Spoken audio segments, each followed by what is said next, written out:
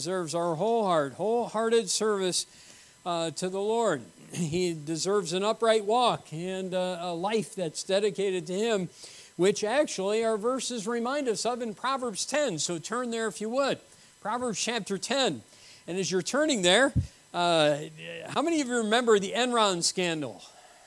Back a few years ago, story was making front page news for weeks, day in and day out, as the collapse of Enron became more sordid. The conduct of those who were within the company ranged from questionable to, illegal. And it tarnished, if you would, the reputation of just about every one of the senior management in Enron, except for one person.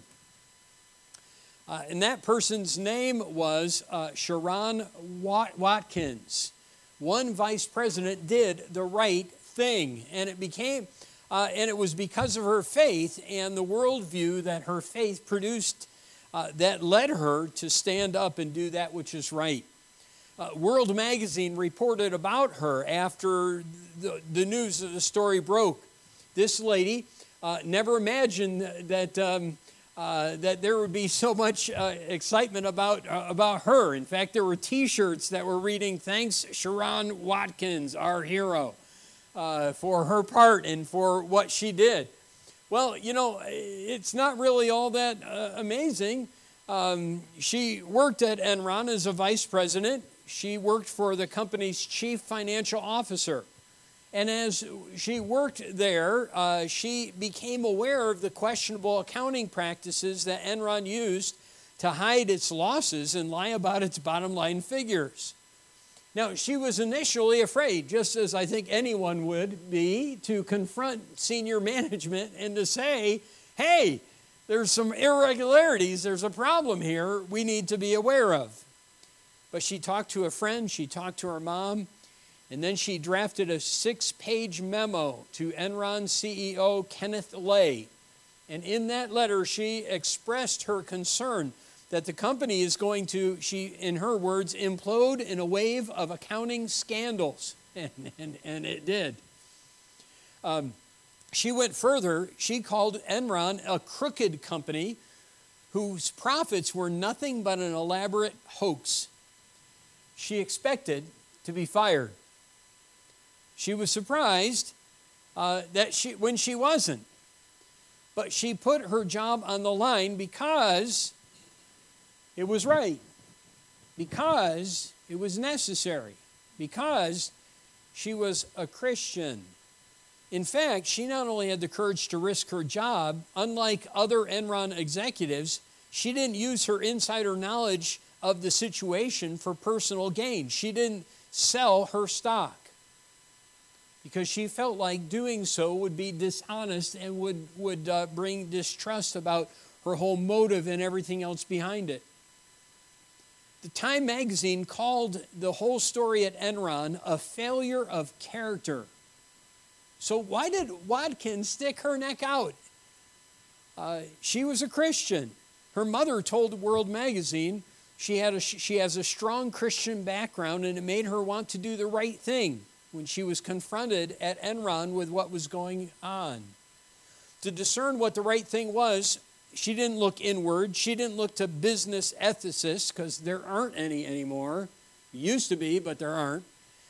Instead, she sought the counsel of her pastor, people in her Bible study group, and she made the decision to expose the matter. The London Guardian newspaper said she was the toast of America. Her Sunday school teacher, though, said, "What's the big deal?" That's what a Christian should do. The one writing the story said this, I found that few, if any, business schools teach their students anymore the difference between right and wrong. He said, "I had a chance to lecture at Harvard Business School. I looked over the courses that they had available, and there were no courses in business ethics." And that was several years ago. He says, "It doesn't surprise me, though. And there's no wonder then that since people don't have a worldview that says there's right and wrong, that people know what right and wrong is. and that people are willing to do what is right. And that is why Watkins' actions stood out so much. Now, her actions were the right kind. In fact, they're consistent with what we've been looking at here in Proverbs chapter 10, where we learn in verse 8, the wise in heart will receive commandments, but a prating fool shall fall. He that walketh uprightly walketh surely, but he that perverteth his ways shall be known. He that winketh with the eye causeth sorrow, but a prating fool shall fall. In these three separate proverbs, we have a lot of contrasts. What are the contrasts? Give them to me, because we gave you to them last week as we introduced the passage and gave you the first point. What is one of them? Okay, the wise in heart and the prating fool, which is found in verse 8. Then we have, okay, the upright with the crooked man. And then the third contrast, okay, the naughty person. That's great. All right, the naughty person and the prating fool. Now, you say the naughty person, who is that? Well, the one that perverts his ways and the one that winks with his eyes and he causes sorrow. And we described that, actually, the winking with the eyes, back in, I think it's Proverbs chapter 6, where we saw it was the naughty man who did such things, which ultimately means the wicked man. All right, so we've looked at these contrasts. Today we're going to see the conduct. So if you have your outline from last week, the conduct. I don't know if there are still a few more. We didn't get them out, did we? I guess we left them back there. I think there are a few more. If someone wants it, Roman numeral 2 is the conduct. And I'm not sure if they even got out. They're probably in the side there, Brother Wiley. So if you want to get whatever. Didn't even get prayer sheets. Man, what kind of secretary isn't doing the job there? There's none of them. They're out. Oh. See, they were in such demand last week. Sorry about that, people. We'll try to get some more outlines maybe made up. All right, so let's look at the conduct. Now, look at verse 8, and you tell me, because we're going to look at these different people that are basically introduced in this passage. And these four people are described by certain conduct, or they're known by certain conduct. So, first one is the wise man. And what do we learn about the wise man? How does he conduct himself? What's that? Okay, he receives commandments. I just put it this way. He listens. The wise man listens. Or if you want, the wise man is teachable. He is open to truth shared. He allows it to impact his life. Now, that doesn't mean, and you understand this, he doesn't make mistakes. Okay? Wise people make mistakes. Sometimes we don't have all the information. Sometimes even when we have all the information, we may not make the right decision or the right choice in any given specific situation. It doesn't promise, and no proverb does, or at least very few promise, an absolute that this is always going to happen. But what we do know is that at least he listens, and as a result, he lessens the potential for mishaps, for ruin, because he's willing to learn. He's willing to listen before he steps out. Now, I don't know about you, but in essence, what it's saying is he's willing to be told he's wrong. He's willing to be told his thinking needs to change. And I got to tell you, that's not easy to have that kind of hard attitude. Because we always like to think we're right. We always like to think we got the answer. Come on, isn't that true? We like to act like, hey, I know it all. I got it all laid out here, got it all figured out and everything else. But what we learn about the wise man, a man who is wise, is a person who is willing to say, hey, I don't know it all. I don't have all the answers. And I may be wrong. And if I'm wrong, I want to be willing to deal with it. Now, when we talked about the wise man before, when we talked about the first contrast in verse 8 between the wise man and the prating fool, which will describe the prating fool again, what that means in a little bit. We looked at the verses that had both the fool and the wise man. Remember that? I think there were 4 different verses that we find in the book of Proverbs. But there are a number of verses that share with us about the wise man that has nothing to do with the fool or doesn't mention the fool. Look in chapter 9 in verse 9. Give instruction to a wise man. And what do we find there? He's going to be wiser. Okay? Yeah, say why? Because he listens. This is really profound here, all right? Because he's a listener. He's willing to learn and to be taught. If you look in chapter 18 and verse 15, we see him mentioned again. He says, the heart of the prudent getteth knowledge, and the ear of the wise, what does the ear of the wise do? Seeks knowledge. Isn't it interesting? It's not just that the wise man's sitting there saying, okay, if someone tells me that I'm wrong, all right, I'm willing to accept that. But the wise man is seeking it. So, hey, he's got a decision to make. He's got a choice to make. He's got a way to go. He's got something he's got to do. He knows he's got to take or make a decision shortly. So what is he doing? Well, he's not just resting on his own wisdom, his own knowledge. He's seeking out people. He's asking for advice. He's asking for counsel because he wants to know and he wants to make a right decision. And he understands that those decisions, even though he doesn't want to hear that he may be wrong in his thinking, are very important to life, and they're important to making the right choices. Look, if you would, in chapter 21. In chapter 21, in verse 11. When the scorner is punished, the simple is made wise. When the wise is instructed, what happens? Same thing. Okay, different way, but it's this. When a wise man is instructed, he's going to learn something. Someone said this about wisdom. I like the most valuable result of wisdom is not what it gives, but what it gains for the one possessing it. It's true. Now, a wise man is going to bring blessing to other people. I think we've already actually mentioned that. We found that in the book of Proverbs. But one of the great blessings of wisdom is that it is fruitful for your life. It keeps you from making wrong choices, going the wrong direction, doing the wrong thing. It keeps you from thinking the wrong things. Now, again, I don't like being told what to do. I don't know about you. I don't like to be told that I'm wrong. I like to think that I'm right. And, no, I'm not going to go there.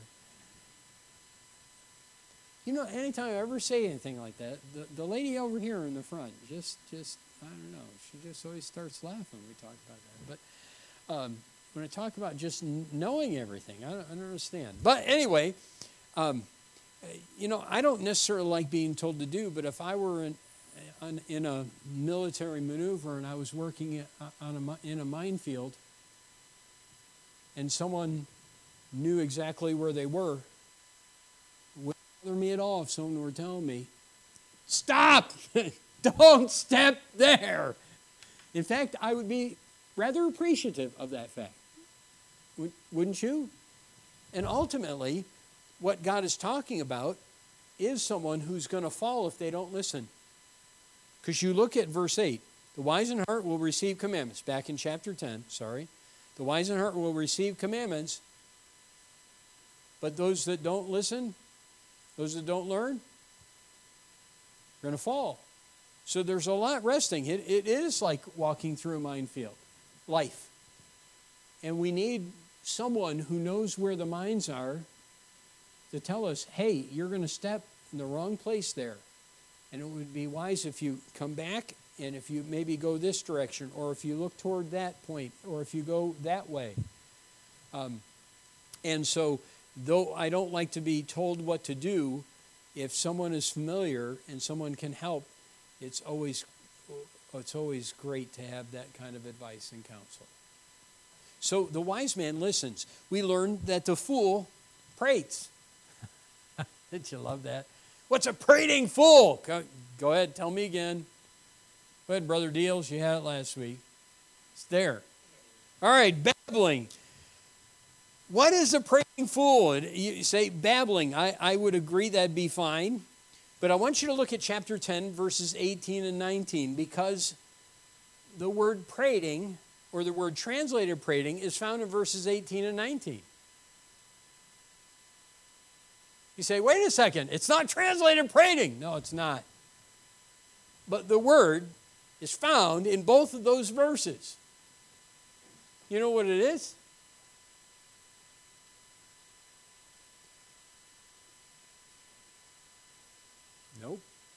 Nice try. Nice try. Lips. Lips. the lippy fool, okay? We're talking about here. No, if you go through the book of Proverbs, interesting.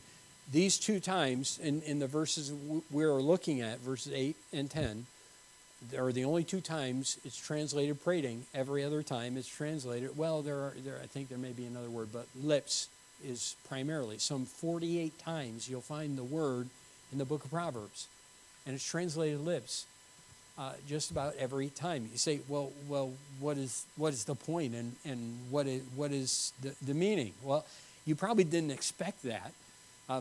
Did I say 48? It's 46 times in Proverbs. And it's in reference to lips. The idea is that a fool is a know-it-all.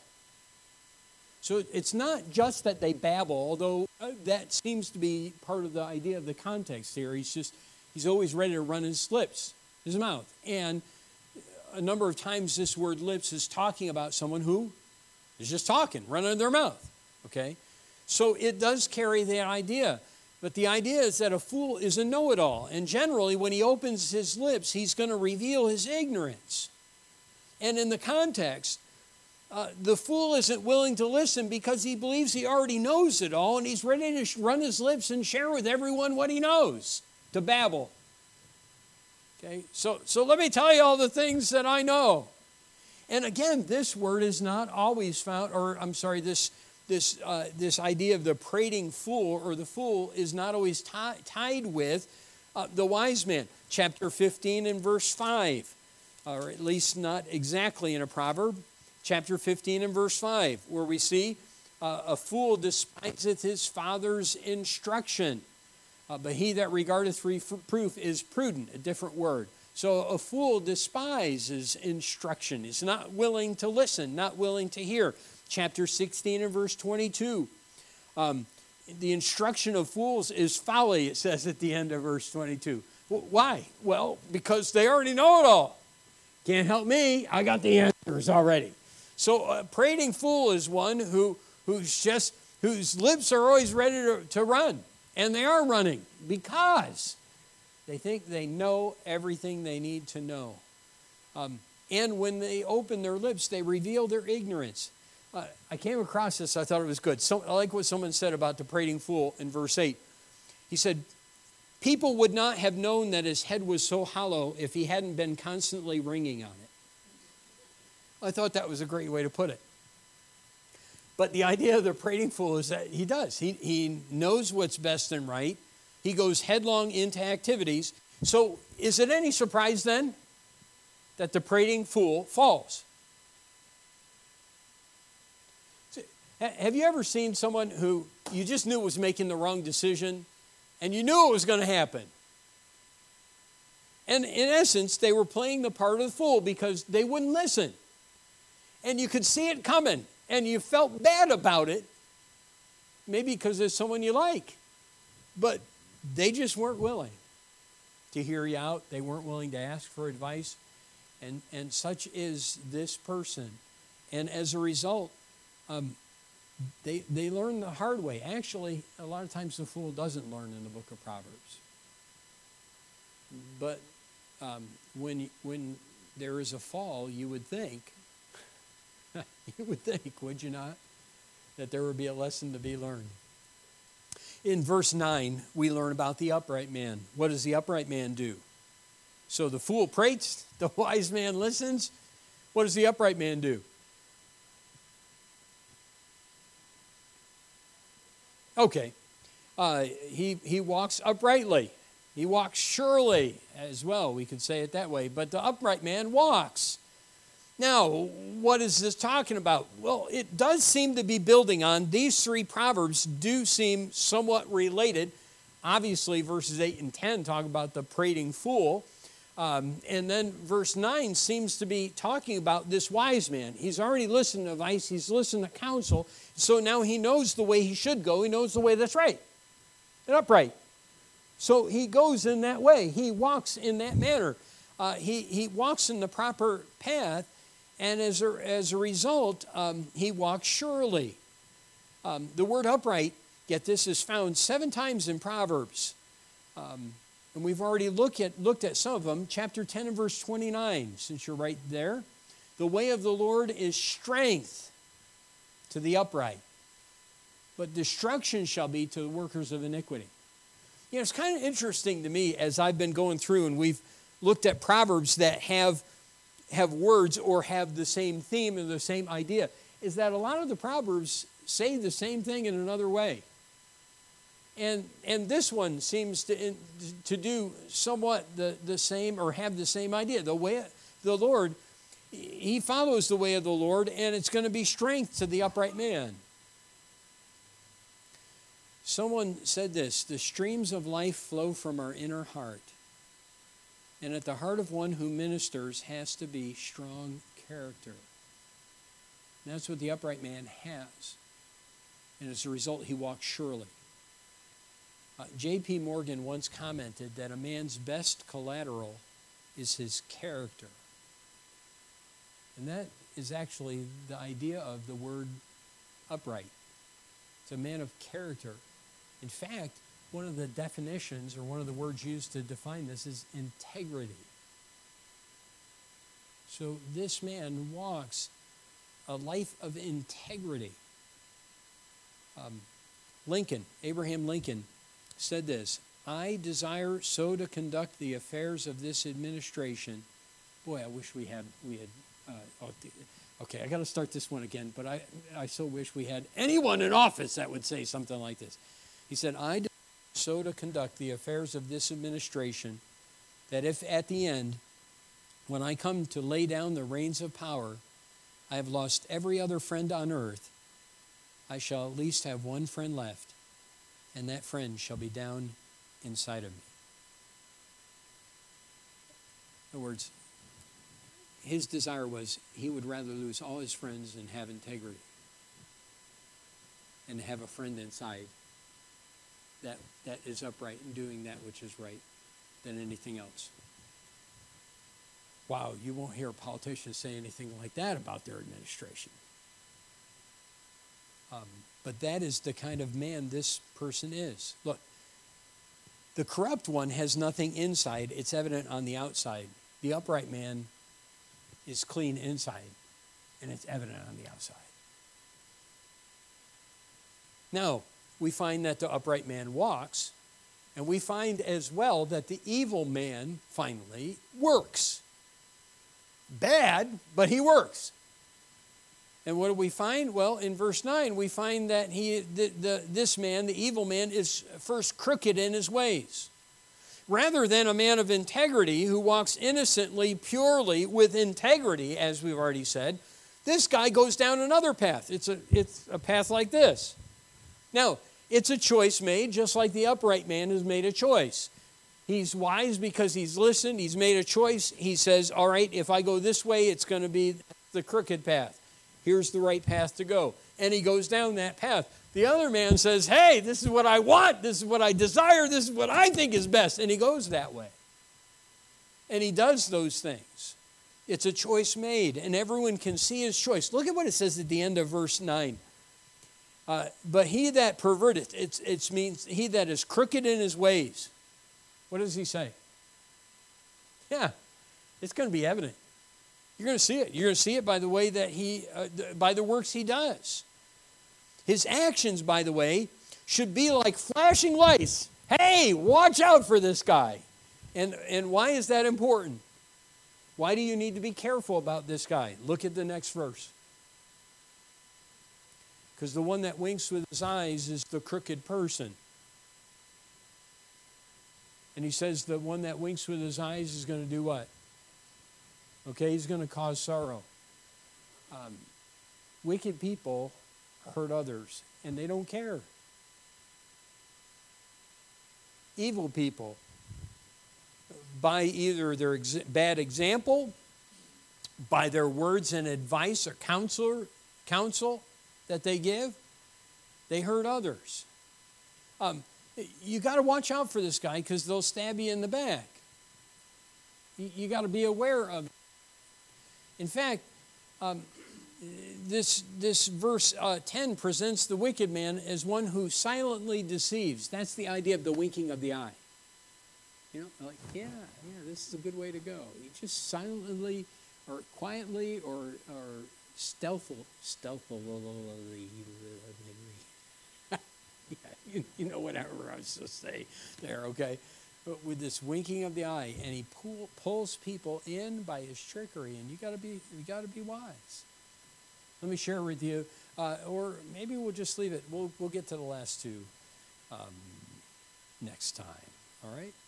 We'll just end it right there. But there's some great instruction to be learned from these four people that are talked about in the three different contrasts in verses 8, 9, and 10. And here's the encouragement to ask yourself, am I a wise man? Do I listen? Do I receive counsel? And am I willing to have people tell me, hey, I'm not going the right direction? Am I the prating fool?